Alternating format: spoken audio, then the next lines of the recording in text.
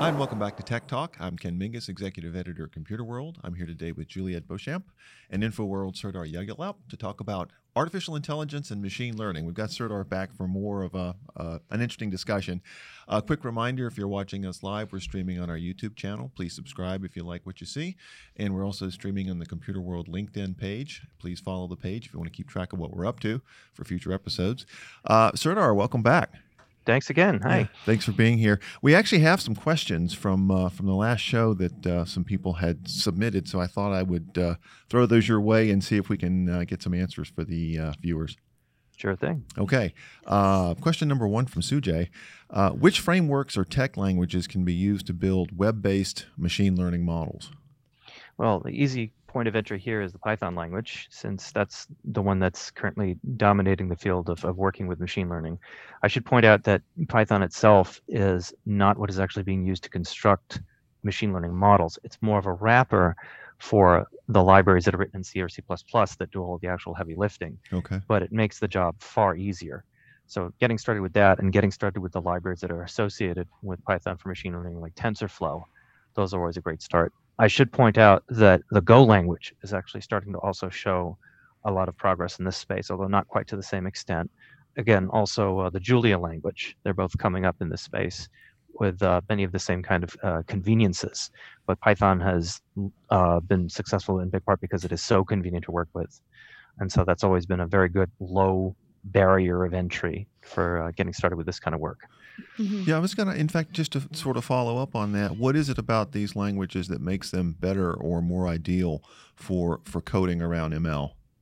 Well, one of the things about working with something like machine learning is that a lot of the heavy lifting, again, is done in a separate library, which is written in a much more powerful language than Python itself is. But working directly with those libraries in the languages that they're written in is something of a headache.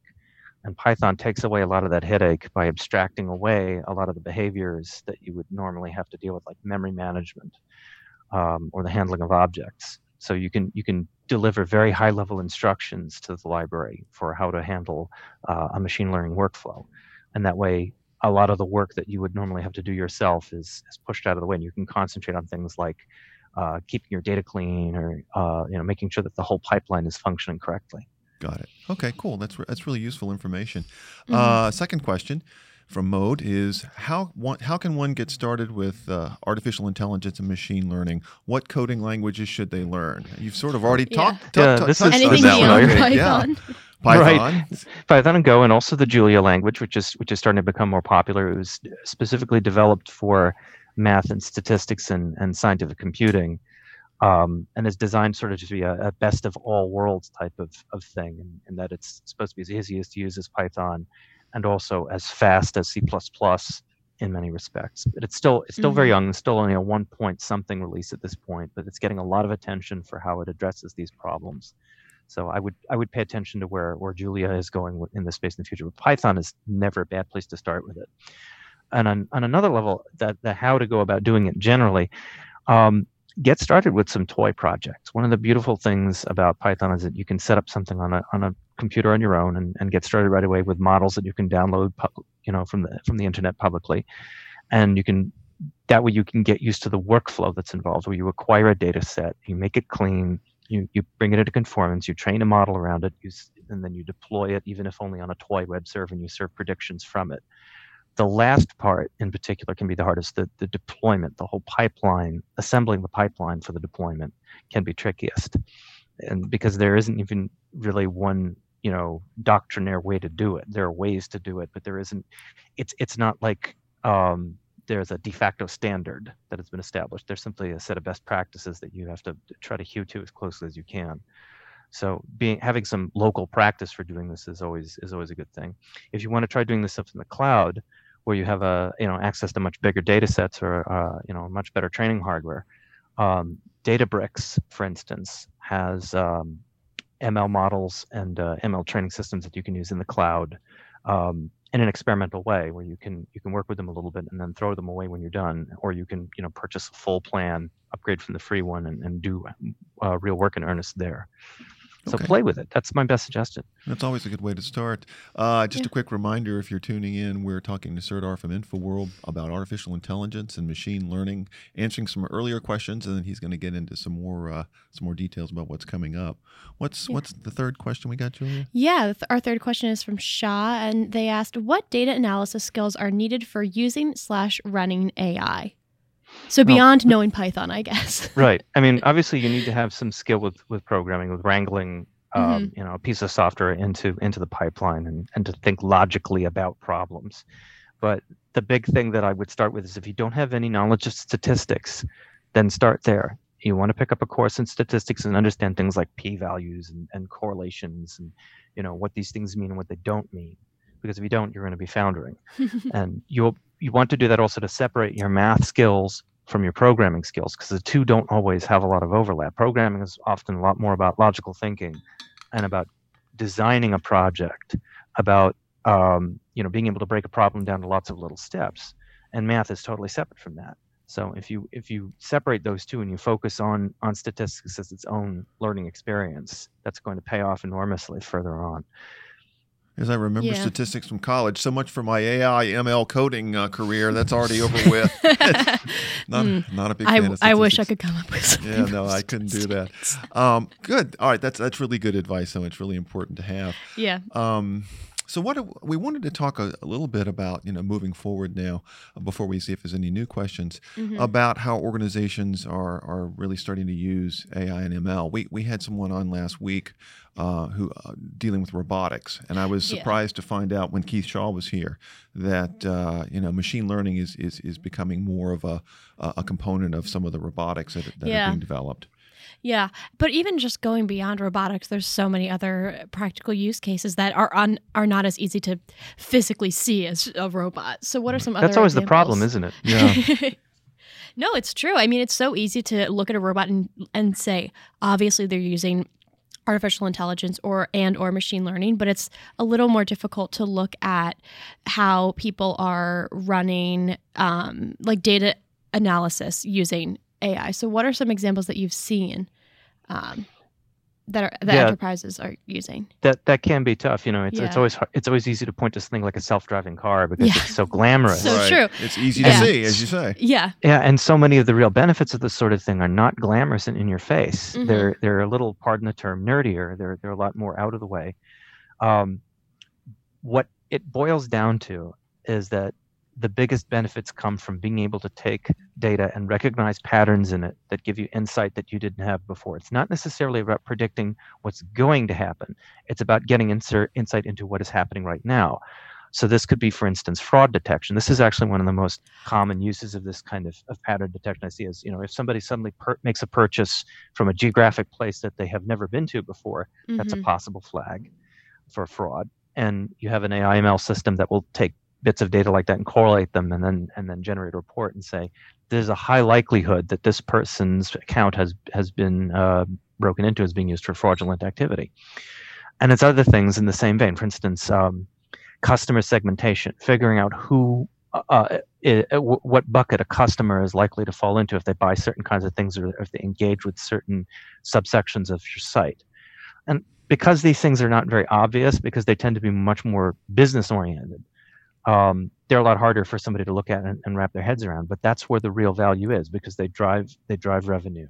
That's a really interesting point that you made, that there's applications of AI ML that aren't for predicting, for dealing with what's going on right now. I like that point. And there was a report that I was actually sent by Forrester. The title of it was "Shatter the 7 Myths of Machine Learning." And one of the things they said in there specifically that correlates with this is machine learning really isn't about predicting the future. It's at its best when the future looks like the past, as they put it. In other words, you're not trying to necessarily predict what's going to happen. You're trying to get insight into what happened or what's going on right now. Right. And if those things are going to continue more or less unabated, then there will be some predictive value there. But it's best to not assume that they will have absolute predictive value. Otherwise, you fall into the trap of assuming that everything that you've been doing up until now is what you can continue to do, or what you should do things differently because the machine says so. Right. Is this? Right. I was just wondering. Is this one of the reasons that it seems like there's a lot of AI ML use that seems to be creeping into security? Because Yeah. trying to It's find always been patterns. useful there. Yeah. It's always been useful there in that respect, where you will have some kind of pattern detection. And only recently they started to advertise it more explicitly as AI and ML, because those are buzzwords and they sell. And at its core, a lot of these things are not necessarily about the really sophisticated forms of AI and ML, like deep learning. They can just be a simple Bayesian algorithm. But yeah, that's a big part of why security software has started to make more noise about using these things, because it's a perfect use case for them. You'll have hundreds of thousands of user behaviors, and you want to be able to pull the one needle out of that haystack that looks like somebody trying to break into the system. How do you do that? You can't do that by pulling through it manually. You have to have some way to sift. Right. And so this gives you a way to sift. Right, yeah, flagging something that would otherwise take an incomprehensible amount of time for just even to find a that, group as you of say, people. the needle in the haystack. Yeah. Exactly. Yeah, this is the other pattern that I see a lot, is where you have the machine basically being trained to serve as your co-pilot, or to ride shotgun with you, not to take over what you're doing, but to augment it. We were talking about self-driving cars before, and I thought the real win here is not going to be that we'll have a car that drives itself, but that you will have a co-pilot that will never fall asleep on you, that will always be able to tell you, oh, somebody's about to cross in front of you, or you're backing up, there's somebody to your left that looks like a pedestrian, watch out. That's really useful. And it's useful in the most immediate way. It's not something that's going to take another 5 or 10 years to dope out. It's already useful right now. We can already do that. And I like that. That's a really good way, I think, of looking at it, and to sort of distill it down to people who maybe are interested in, or maybe getting into Python, and they're interested in becoming AI and ML developers. But when you first hear AI ML, it seems so daunting. Oh, yeah. But when you apply it to something like that, it makes a lot of sense, and it makes it a lot easier to understand, just to either the layperson or the beginner. Right. Yeah, I mean, if you want to build something specific, one of the pieces of advice I give to people who want to get into software development generally is find some problem that's close to you and work on solutions to that problem that involve programming. And it's the same thing with ML or AI. Find something that's relatively close to you, doesn't even have to be very big, and look for a way to apply machine learning to that. Again, it doesn't even have to be in a huge way, just in a way that makes it incrementally easier. And then as you begin to understand how that works, you can widen the scope of it a little bit. The people who work at Tesla, what have you, they have the benefit of throwing hundreds of people and billions of dollars at a problem and having these huge ambitions. The individual lay developer does not have that advantage. They have to focus on the tiny things. But the tiny things may prove to be much more immediately useful than a skunkworks project that burns through billions of bucks and doesn't produce anything. Got it. We should probably take a quick pause and see if we have any questions or comments. I have a question for Serdar, but before I move on. We have lots of questions. Oh, well, right. let's All let them right. and let them go. People are Jackpot. asking about use cases. So here's one, kind of philosophical maybe. How can AI progress our daily life? Ooh, that's open-ended. Yeah. How's it going to make life better for us, Serdar? Well, I've always gone with the idea that, like I said, it will serve as a co-pilot, and that it will be something that will flag the things that will sometimes slip past us. And that's not always the easiest thing to embed into our lives. I mean, right now we have things like smart devices in the home, and I've always found them to be not very useful, because they don't really seem to be introducing new things. They're not really very new. They're just taking something that already existed and automating it, not always automating it in a way that's terribly useful. If I want to turn the lights off in a room, I can turn the lights off in a room perfectly well myself. So I would really want to see things that are not just extensions of the obvious, automating what we already do. I would like to see things that are more like, genuine problems that we have that have not yet been touched in any way by automation. That's much harder. Got it. And then people are asking about the use of AI for education, auto mechanics, and manufacturing. If you have any insight into that. That's a really broad field. It's everywhere. Yeah. I actually follow a blogger, a fellow from Canada who does a lot of blogging about education and about the impact of technology in education. And whenever he speaks about AI generally, he always seems, again, to speak of it in an auxiliary role, that it's not something where you're going to be using it to replace a teacher grading papers, but rather where you would be using it to get better insight into, say, how students are performing over the course of several years in a given course, or it's not a way to get rid of the teacher, but a way to make his job easier, or to give him insights that he would never be able to have before, that would allow him to do new things with his job that it was simply not possible, because the time that would have been taken for him to get that insight would have been so consuming. And for things like auto mechanics and auto repair, one of the things that I can think of off the top of my head is things like diagnostics. Mm-hmm. And the other day I had my car in the shop because I had a punctured tire. I ran over a nail, and I said, well, that's a very easy, obvious thing. But what if you have something that's not so obvious? It's the same way with medicine. If a patient comes in and they have a collection of symptoms that seem like they could be a fungal infection, but may in fact be something else, and you've got this AI assistant that has gathered millions of medical records from across decades and can provide you with more ways to narrow things down in ways you haven't thought of before. That's beautiful. Mm-hmm. Yeah, it's interesting. It seems like so much that AI and ML is related to scale, the ability to take in a huge amount of information and data that no human being could possibly go through, distill it down, and then find the anachronism there, and then figure out what's going on, and then maybe come up with a solution for it. Absolutely. I actually do have a question for you, Serdar. When it comes to this, especially in the case of medicine where you have this hyper-personal data about people that is also often protected, at least here in the United States, by HIPAA, how do you have enterprises going about collecting this data fairly and legally in a way that still maintains people's privacy? That's a really tough one. A lot of the work that I've seen as to where this could go revolves around the idea of taking the data and operating on it as anonymously as possible. Mm-hmm. Like, for instance, one of the more out there suggestions that I've seen that is actually not quite as out there anymore over the last year or so is what's called homomorphic encryption, where you take a set of data, you encrypt it, and then instead of decrypting it to perform operations on it, you perform operations on it while it is still encrypted. So you never have to actually see the original data in order to work with it. I guess what I'm trying to say is there are plenty of technical solutions, both that are developing and that already exist, to the problem. But the real problem is always going to be a social one. That you need to have strong laws like HIPAA to protect personal privacy, and you need also to have a sensibility among the people who develop these solutions that personal privacy has to be paramount.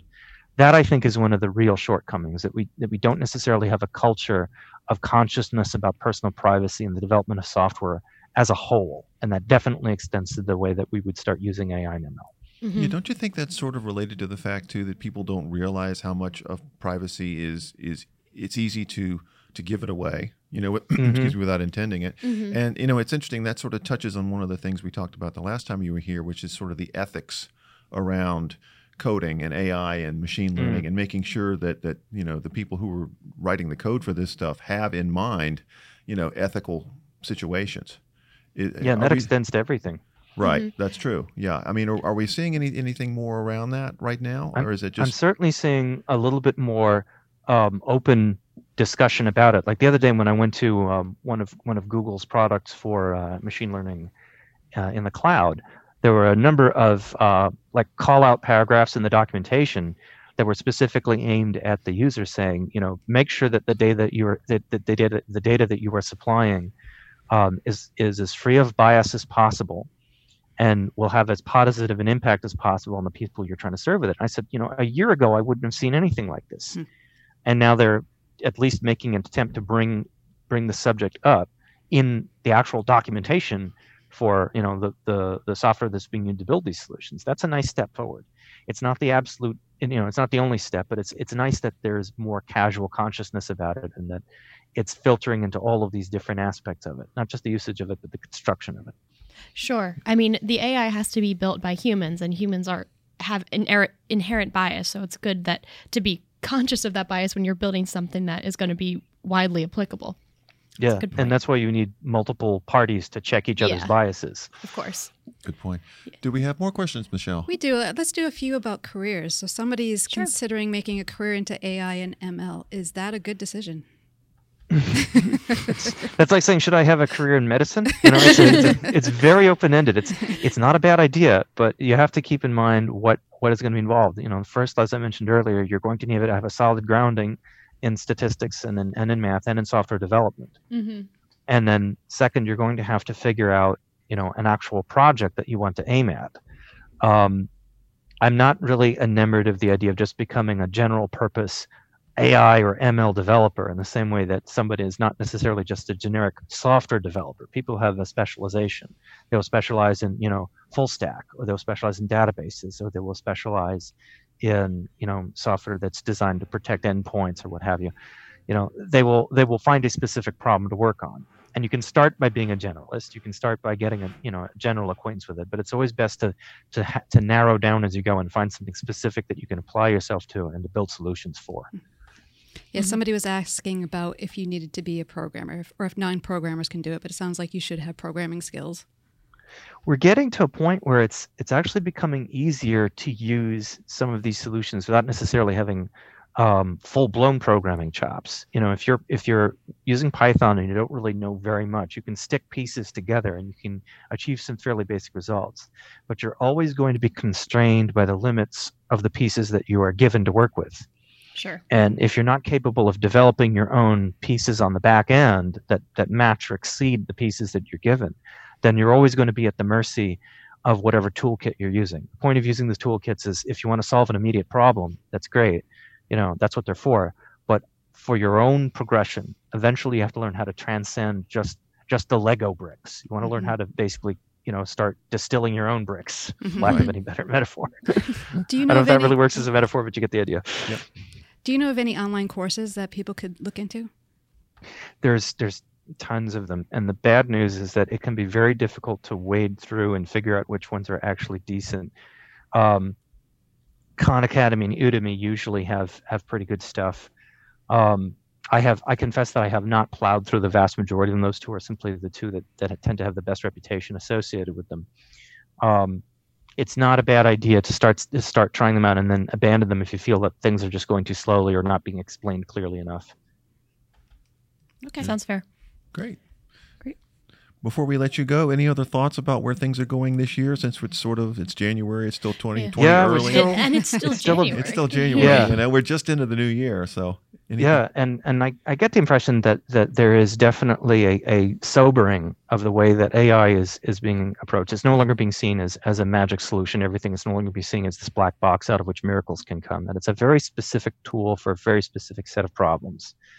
And that means that it doesn't mean that people are going to stop trying to do moonshots. You know, I don't think that the air has completely gone out of, you know, the self-driving car idea. I just think that people are starting to regard the basic idea as being less important really than fixing a great many other things that aren't necessarily visible problems.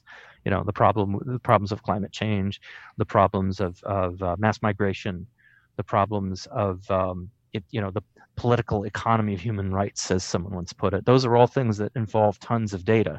And those are all things that I think would be very amenable to being examined with AI and ML, and that could be used to generate real solutions with, instead of just figuring out how to do the same things that much more, you know, efficiently or automatically. Yeah, that's awesome. Yeah, I agree.